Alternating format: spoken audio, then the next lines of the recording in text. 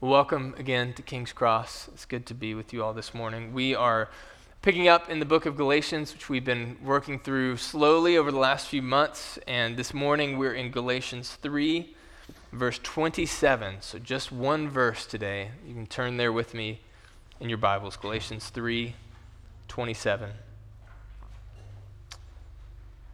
Paul writes, by the power of the Holy Spirit, "For those of you who were baptized into Christ have been clothed with Christ." This is the word of the Lord. I remember very well 9 years ago next month, I participated in a ritual that dramatically changed everything about my life.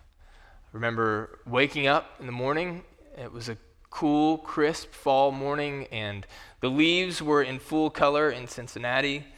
And I had breakfast with some friends and got ready and drove over to a beautiful white church building. Went in the back where I waited with my best friend and a pastor friend and mentor. And as the time passed, we walked out onto the church stage to see pews full of smiling and somewhat emotional people. And as the music continued to play and more people filled in, the faces got even more emotional as the woman who would soon be my wife was walked down the aisle by her husband, or by her father, as the next 30 or 40 minutes passed, there were words said and repeated, there were candles lit, there were songs sung, there were vows repeated, there was a giving of rings, a pronouncement of marriage, a kiss, lots of applause. And we came out of that ritual totally different. We walked in as two people and we came out as one.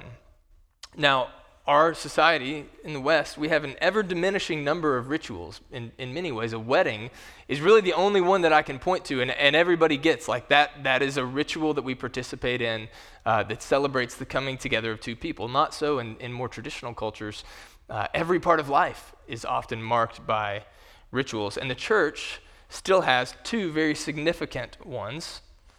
And I understand that the word ritual and ritualistic is a word that sometimes we have trouble getting over. It sounds dry, it sounds dead, but I use the illustration of a marriage to show you that these can be good things. And in the church, we have several different rituals. Singing every week is a ritual, preaching God's word is a ritual, but there are two very significant ones. The Lord's Supper, or communion, or the Eucharist, depending on your church tradition, what you call it, and baptism. This morning's text is about baptism, and we're gonna think about it in two parts. Now, I'm just gonna tell you up front that the stark contrast between heady theological instruction moving to hopefully somewhat moving exhortation may never be more stark than it is this morning. And I hope that doesn't give you an excuse to check out of the first half of the sermon, because as it works in Christianity, what we believe, our doctrine, the truth from God's word, informs the way that we ought to live. So if you're a note taker, like first half of the sermon is note-taking time, and then hopefully the second half may feel more engaging. But the first part is what baptism is, and the second part is what it does. Baptism is an ordinance or a sacrament of the church. Now, sacrament is a word that sounds maybe like something different than what it is. It just means sign. It comes from a Latin word which means sign. And anytime you have a sign, you have two things. You have both the sign and the thing signified. So in the case of baptism, what's the sign? It's a person being in water, being lowered down into the water, and coming up out of the water in the context of a church with words spoken like, "I baptize you in the name of the Father and the Son and the Holy Spirit." This is the sign of baptism. But what does it signify? What is it pointing to? The Bible gives us a few different pictures. I'm gonna just mention a few of them, but there are more. One is Titus 3:5 says that baptism is the washing of regeneration. Baptism points to the washing away of sin, as if you were a dirty person in need of a shower. You're in your sin, and baptism is a picture of the washing away of that sin, connected to regeneration, being born again by the power of the Holy Spirit. Romans 6 and Colossians 2, which are really parallel passages to this one in Galatians 3, say that we are baptized into the death and resurrection of Christ, right? So the going down into the water is a picture of actual death and burial with Christ. And the coming up out again is a picture of being raised to walk in newness of life. Here in Galatians 3, it's the same idea. It's putting on Christ. In baptism, you're being united to Christ, united to his death and united to his resurrection. Romans 6:4, I think, is the most thorough in terms of these explanatory passages. It says, we were buried with him by baptism into death, in order that just as Christ was raised from the dead by the glory of the Father, so we too may walk in newness of life. We're buried in baptism into Christ's death. Now, we talk a lot here about substitution. We talk about the gospel, and rightly so. The substitution of Christ for us is the heart of the Christian message, the gospel, that Jesus lived the life that we failed to live in our place. He died the death that we deserve to die in our place.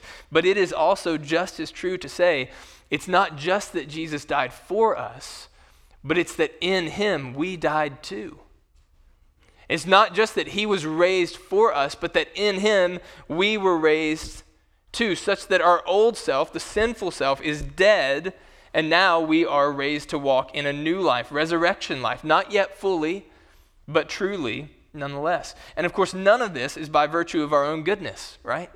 It's sheerly by God's grace through faith. That's what baptism signifies. It's the physical, tangible expression that corresponds with the spiritual reality that you have been united with Christ's death and new life, that you're clothed with him, and that you're publicly identified with him and his church. At the end of that wedding ritual that Lindsay and I went through, we gave each other rings. And I learned from experience that day. Now when I give people a heads up on this during wedding rehearsals, because my hand was so puffy and sweaty that we tried to get the ring all the way down on my finger, and after a while of giggling, we just stopped and just let it sit halfway at the top, because, it's wedding day. But that wedding ring is what? It's a sign that points to the thing signified. It's a visible, tangible, physical expression of the invisible reality of our marriage and union with one another. Baptism functions in a similar way. But where we often get tripped up and where we often disagree, even as Christians, is what precisely is the relationship between the sign and the thing signified? What is the relationship between baptism and the salvation which it points to? So I think there's two ditches we can fall into, and I'm going to talk about both of them by way of illustrating what I think the right answer is. On the one hand, we can so identify baptism and salvation that we make baptism effective of salvation. In other words, we teach that baptism actually saves you, or we can teach that. That baptism actually infuses saving faith into the recipient, regardless of whether they have genuine faith coming to the baptism, regardless of whether they even chose to be there, right? It's the formal teaching of the Catholic Church, for example, that when an infant is baptized, brought by their parents, that the baptism infuses saving faith into the child. Now, you all know my favorite theologian in church history is St. Augustine. I quote him probably every other week, but just to show you that I don't worship my heroes, I'm going to criticize him. He taught this. This is kind of a long quote, but I think it's a helpful illustration. He says, "By this grace, baptized infants too are engrafted into Christ's body. Christ, in whom all are made alive, gives the most hidden grace of his Spirit to believers, grace which he secretly infuses even into infants.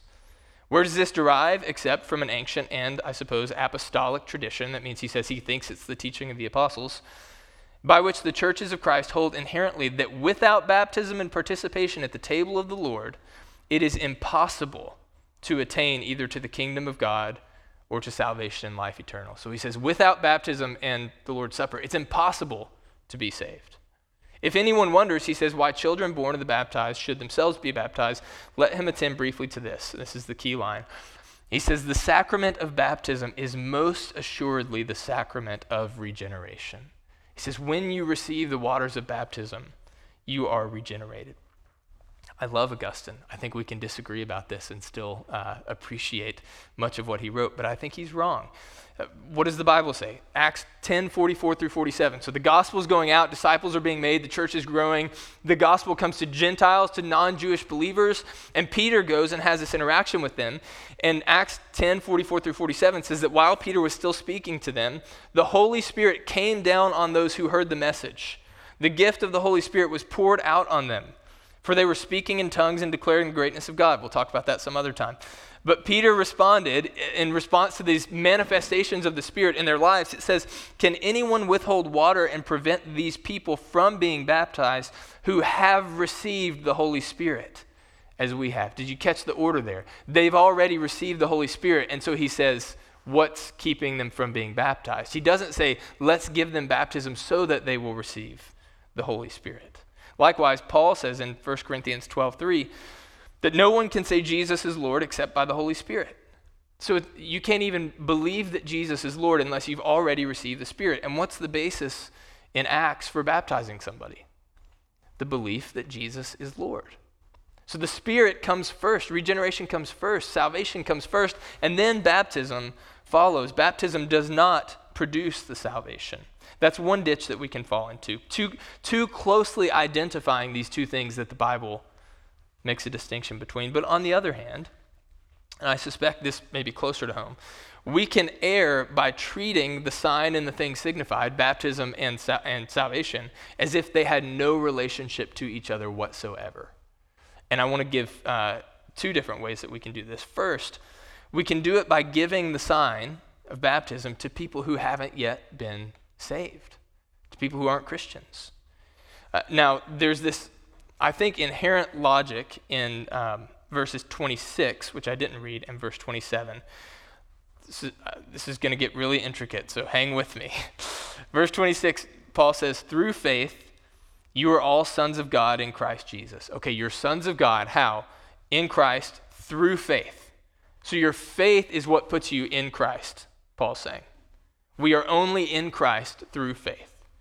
Then verse 27, he says, those of you who were baptized into Christ have been clothed with Christ. Okay, I think clothed with Christ is synonymous with being in Christ, right? That's fair. So in this verse, verse 27, Paul is saying, those of you who have been baptized are in Christ. Okay, did anybody have to take logic in middle school or high school? Or was this, Justin did, that's right. Okay, so all I remember from logic class is the word syllogism. And because it's a great word, how can you not remember that word? And so I was doing this week, and I was like, I think this is a syllogism. I think this applies. So follow me. Point A, those who are in Christ are those who have faith. That's what verse 26 says. Verse 27, point B, those who are baptized are in Christ. Therefore, Paul is saying, those who are baptized have faith. Right? It's being in Christ means you have faith. Being baptized means you're in Christ. Therefore, if you're baptized, it means you have faith. And the only way that Paul can say this is either if baptism infuses faith, which we just saw is not correct, or if faith is a prerequisite for baptism. If you were a football player or a basketball player and you had a favorite team, they wouldn't give you a uniform and a locker if you weren't on the team. Right? They give you those external signs to show that you're part of this community, not to show that we hope one day you will be a part of this community. In the same way, we shouldn't divorce baptism from salvation by giving it to people who haven't been saved. That's why at our church we don't baptize the infant children of believers. To be clear, we have wonderful fellowship and friendship and partnership with churches who do. And in fact, if you came and looked at my bookshelves, you would probably see that the majority of people on them do practice infant baptism. So this is not the kind of issue that we need to be hateful about or divide over. But functionally speaking, we do have to make a decision. And I don't think that we should divide the two. But there's another way that we can divide the two, and this may be closest to home. We can do it by withholding baptism from people who really have experienced salvation.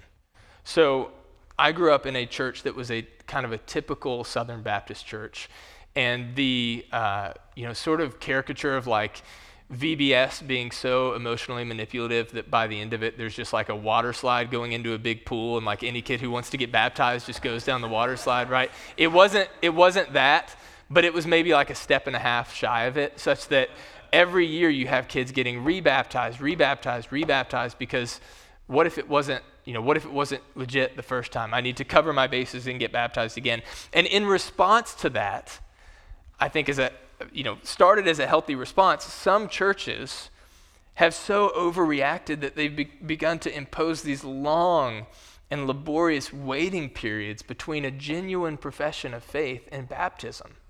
Like we have to wait 5 years to figure out if you're really a Christian after you profess faith. And I don't think that's helpful. I think just to go even further, we can so overreact to the first ditch, to baptismal regeneration, to the idea that baptism saves you, that we just treat it like, hey, it's just water. There's nothing special going on there, so take it or leave it. Get baptized when you want to, no big deal. But to not give baptism to those who have been genuinely born again is, one, it's preventing obedience to Jesus, who tells us to be baptized as his followers. But two, it's robbing people of a real means of grace. We can get into this later. The baptism doesn't save you, but it's not just water. It's not just going down into a bathtub. There's something real that happens, and to rob people of that by just not caring is not what we're called to do. So we should neither overly identify baptism and salvation, nor should we divorce what the Bible keeps together. Think of it this way. If we were to go see a play together, there would be multiple acts in the play. There might be an intermission. There's several characters. There's various lines. There's, just sort of the narrative flow of the play. There's the venue that we're seeing it in. All of these are different parts of the performance, but it's all one play. It's all one performance, right? And similarly, in your salvation is included predestination, calling, regeneration, justification, adoption.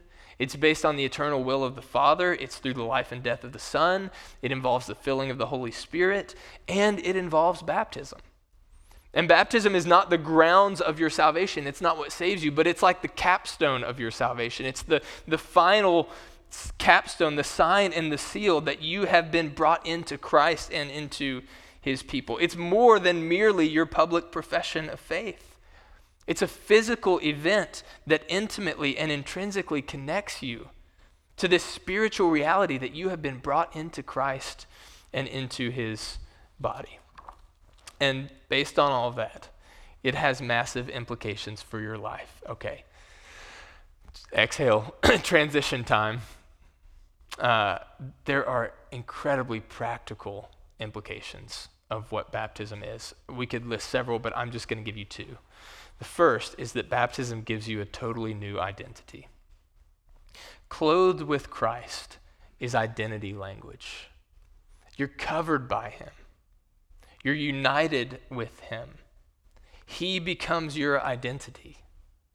And I recognize that in our day and age, increasingly, that may actually sound like bad news.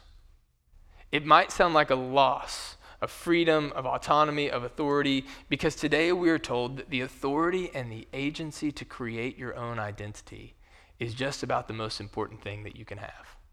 If I don't have the agency and authority to determine myself who I am, then what am I? So how is it good news to be told that baptism gives you a new identity, an identity that comes from the outside? I'll give you 3 reasons. First is because created identities, and that's the alternative, right? Either you receive your identity or you create your identity. Created identities are incredibly fickle. Because what's the location? What's the source of our created identities? It's our desires, right? We look inside of ourselves, and whatever we find there, our affections, our desires, the things we love, that's what we say, that's who I am. And so I'm going to express that to people out there. I always go back to this line from the Goo Goo Dolls song Slide. It says, what you feel is what you are, and what you are is beautiful. That's the best. They didn't know they were being theologians, but that's the best picture of our sort of modern approach to identity. What you feel is what you are, and whatever it is, it's beautiful. But the problem with that is at least twofold. One, your desires change. If your identity is determined by your desires, then your identity is going to be changing all the time, every week, every day. And not only that, but whether we want to admit it or not, we're all expressing ourselves for the approval of someone or some group, right? Nobody is actually just expressing themselves without regard to what other people think. We're all expressing the parts of ourselves that we think that person or that group will approve. And the problem is the opinions of those people are just as fickle as our own desires. And so we have to be these chameleons all the time trying to figure out what part of myself do I want to make my identity. I think of this, I always think of myself in high school when I think of this because I did not know who I was. And I ran in kind of some different circles, and there was part of my identity that was like I was a competitive golfer, so I was this preppy, privileged country club kid on some days. But then I also had this anti-authoritarian, like listen to a lot of punk rock thing. And then I also had Appalachian roots, so sometimes I wanted to listen to like old country music. And so it wasn't uncommon to see me like fishing for smallmouth bass on the pond by the 9th green after finishing a round of golf with a big dip in, listening to Blink-182. Like, I had no idea who I was. And the worst part of that was that it changed depending on who I was with on any given day. Isn't that exhausting? Isn't it exhausting to have to constantly try to figure out who am I and what version of me is going to be accepted by this group? Baptism gives you an identity that is not fickle. It's stable and sturdy and solid. You become one with Jesus Christ, and the Bible says that Jesus Christ is the same yesterday and today and forever. It doesn't matter how you feel today. It doesn't matter how well you performed at work or at school or in your marriage this week. It doesn't matter if your friends or family or boss have particular interest and appreciation for you today. Your identity is fixed because you are in Christ and he cannot change. The second reason this is better than a created identity is because created identities are not only fickle, they're fragile. If your identity isn't merely in your desires, what's it in? Probably one of three things: your relationships or your job or your possessions, right? So I am a dad or a husband or a mom or a friend, or I am my job. I'm a musician. I'm an accountant. I'm a doctor. I'm an artist. I'm a pastor. I'm my bank account, my car, my house, the vacations I went on this year, right? These are all things that we find our identity in. What are the things for you? Just ask yourself the question, what are the things that I can't imagine living my life without? What are the things that I can't imagine living my life without? What are the things that I'm constantly living my life with reference to? Like when I walk into the room, people relate to this aspect of me. Whether that's, I'll be gender stereotypical for a second. It's dangerous to do that. But often, sometimes at least, these stereotypes are there for a reason. What often happens is if people get married and have kids, you look at people later in life, and where do people find their identities? Normally, dad finds his identity in his work, and mom finds her identity in being a mom, right? It's not true for everybody, but it is a real possibility and a real danger. And there are several other things, right? Your friendships, your job, whatever. What is that for you? Whatever's coming to mind right now, that is dangerously close to being your identity. And do you know what can happen when your identity is in those things? You can lose them in the blink of an eye. You can lose your identity in the blink of an eye. Your kids grow up and one day they say, I hate you and I don't want a relationship with you anymore. Or your spouse comes home and says, there's somebody else. I'm leaving. Or you get laid off from a job that you were really good at. Or the stock market crashes and all of a sudden your retirement savings are out the window. Your baptism gives you an identity that isn't fragile, it's indestructible. Whatever else your identity is in is eventually going to let you down or be taken away from you, or it's going to crush you, or you're going to crush it, but not Jesus. He is the only thing that can bear the weight of your identity. He is indestructible, and when you put him on in baptism, you become indestructible too. Third thing, created identities are ultimately unfulfilling. I have to redeem Augustine because he was right when he prayed in the Confessions, God, you have made us for yourself, and our hearts are restless until they find rest in you. We were created for God, and therefore our hearts will continue restlessly searching until they rest in him. The pressure to create your own identity is crushing, it's exhausting, it's relentless, and when you have to do that, you're never able to just rest. And your baptism says you are firmly in the one for whom your heart was made. You are firmly fixed in the one in whom you can find true rest. Baptism not only gives you a new identity, it also gives you a new community. I'm just going to hit on this for a minute because we'll talk about it more next week. But verse 28, let your eyes go down there. When you are united to Christ, do you know who else you're united to? Everybody else who is also united to Christ. So Paul can write, there is neither Jew nor Gentile, slave nor free, male nor female, since you are all one in Christ Jesus. He says elsewhere in Ephesians, there is one Father, one Lord, one Spirit, and one baptism. All of us have passed through the same waters. We've all put on Christ. Our identities are in him, which means we all share an identity, which means when we relate to one another, we do so through Christ. Now, again, in our world, in our culture, we've been wrestling with decades now with the question of how do we not only live together without killing each other, but how do we celebrate our diversity in a multicultural context? And there's a really compelling vision here that almost sounds utopian, right? Jews and Greeks, which means that people can overcome racial differences and still have unity. Slave and free, people can overcome class differences and have unity. Male and female, right? We can overcome gender differences and have unity. Neither race nor class nor gender can put up any dividing walls in the church. But how is it possible? How, based on what? Like how is Paul saying we can get that? Only if race and class and gender and other identity factors take a back seat to our ultimate identity, which is in Christ.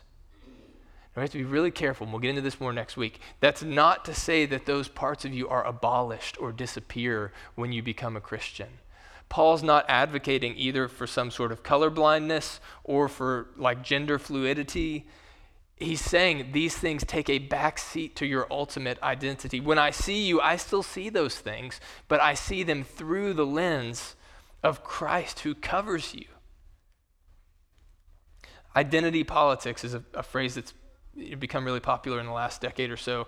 And it's this idea, right, that in our day, our community is formed, or first our identity is formed on the basis of the sort of complex matrix of things about ourselves. And then our community is formed when we group up with other people who share the same identity and advocate our cause. And you might think I'm going to criticize that, but Christianity, in some sense, fundamentally is actually very similar to that. We do have an identity. Our identity is in Christ. Our community is formed on the basis of our identity. But what does that mean? What's it formed on? It's not formed on the basis of race or class or income or politics, where you live, what language you speak. All those things are secondary. We share an identity with people who are vastly different from us on all those things because our identity group is other people who are in Christ. And then, what does it mean to advocate our cause? It doesn't mean to form a political group that works for our well-being over and against other people. It means to worship God, to preach the gospel, to serve one another, to love, Jesus says, even to love our enemies and to pray for one another. Christian baptism gives you an identity that is stable and indestructible and fulfilling. It gives you a community that's not based on race or class or politics or performance, but on a shared identity in Christ that works itself out in love. Do you want that? Does that sound compelling to you? Does that sound like rest in a really, really exhausting world? If so, put on Christ. If you're not a Christian, become a Christian. Reach out to him, have faith in him, believe in him, put him on by faith. And Christian, two things. First, if you haven't been baptized, if you're here this morning and you're a Christian, but you've never done that, you've never been baptized, be baptized. Make it official. Like finish the go through the ritual, the ceremony that publicly announces this person has received the washing of regeneration. This person has died with Christ and been buried with him and has been risen to new life. It's a beautiful thing that cements your relationship to Christ and to his church. So first, and if that's you, by the way, please talk to us. If you want to talk about that, please grab me and let's talk about that. But second, Christian, remember your baptism. That's actually not a common phrase in Baptist life, maybe ironically. Other church traditions say this, remember your baptism. I think the problem is probably because we've made baptism so subjective that it's like, well, remembering my baptism just makes me wonder if I really meant it enough, and maybe I need to go and do it again. Remember your baptism. It is more than your public profession of faith. It was the promise of God, the giving by God of a new identity and a new community, and a promise that the thing signified by the sign has really happened. That God, through faith, has really washed you and regenerated you. You have been born again. Your identity is now in Christ. If you're a Christian and you're confused about who you are, you're confused about your identity, remember your baptism. If you have lost something, a relationship, a job, money, something that feels like it's almost a part of your identity, remember your baptism. If you're feeling disappointed and disillusioned by trying to find something stable and sturdy to hold on to in this world, remember your baptism. If you're lonely and isolated, if your community is just your political tribe, if you feel like you have to perform in order to belong, to be good enough to be accepted either here or anywhere else, remember your baptism. You were buried with Christ. You were raised to walk in newness of life, and you do that together with everybody else who has gone through the same waters.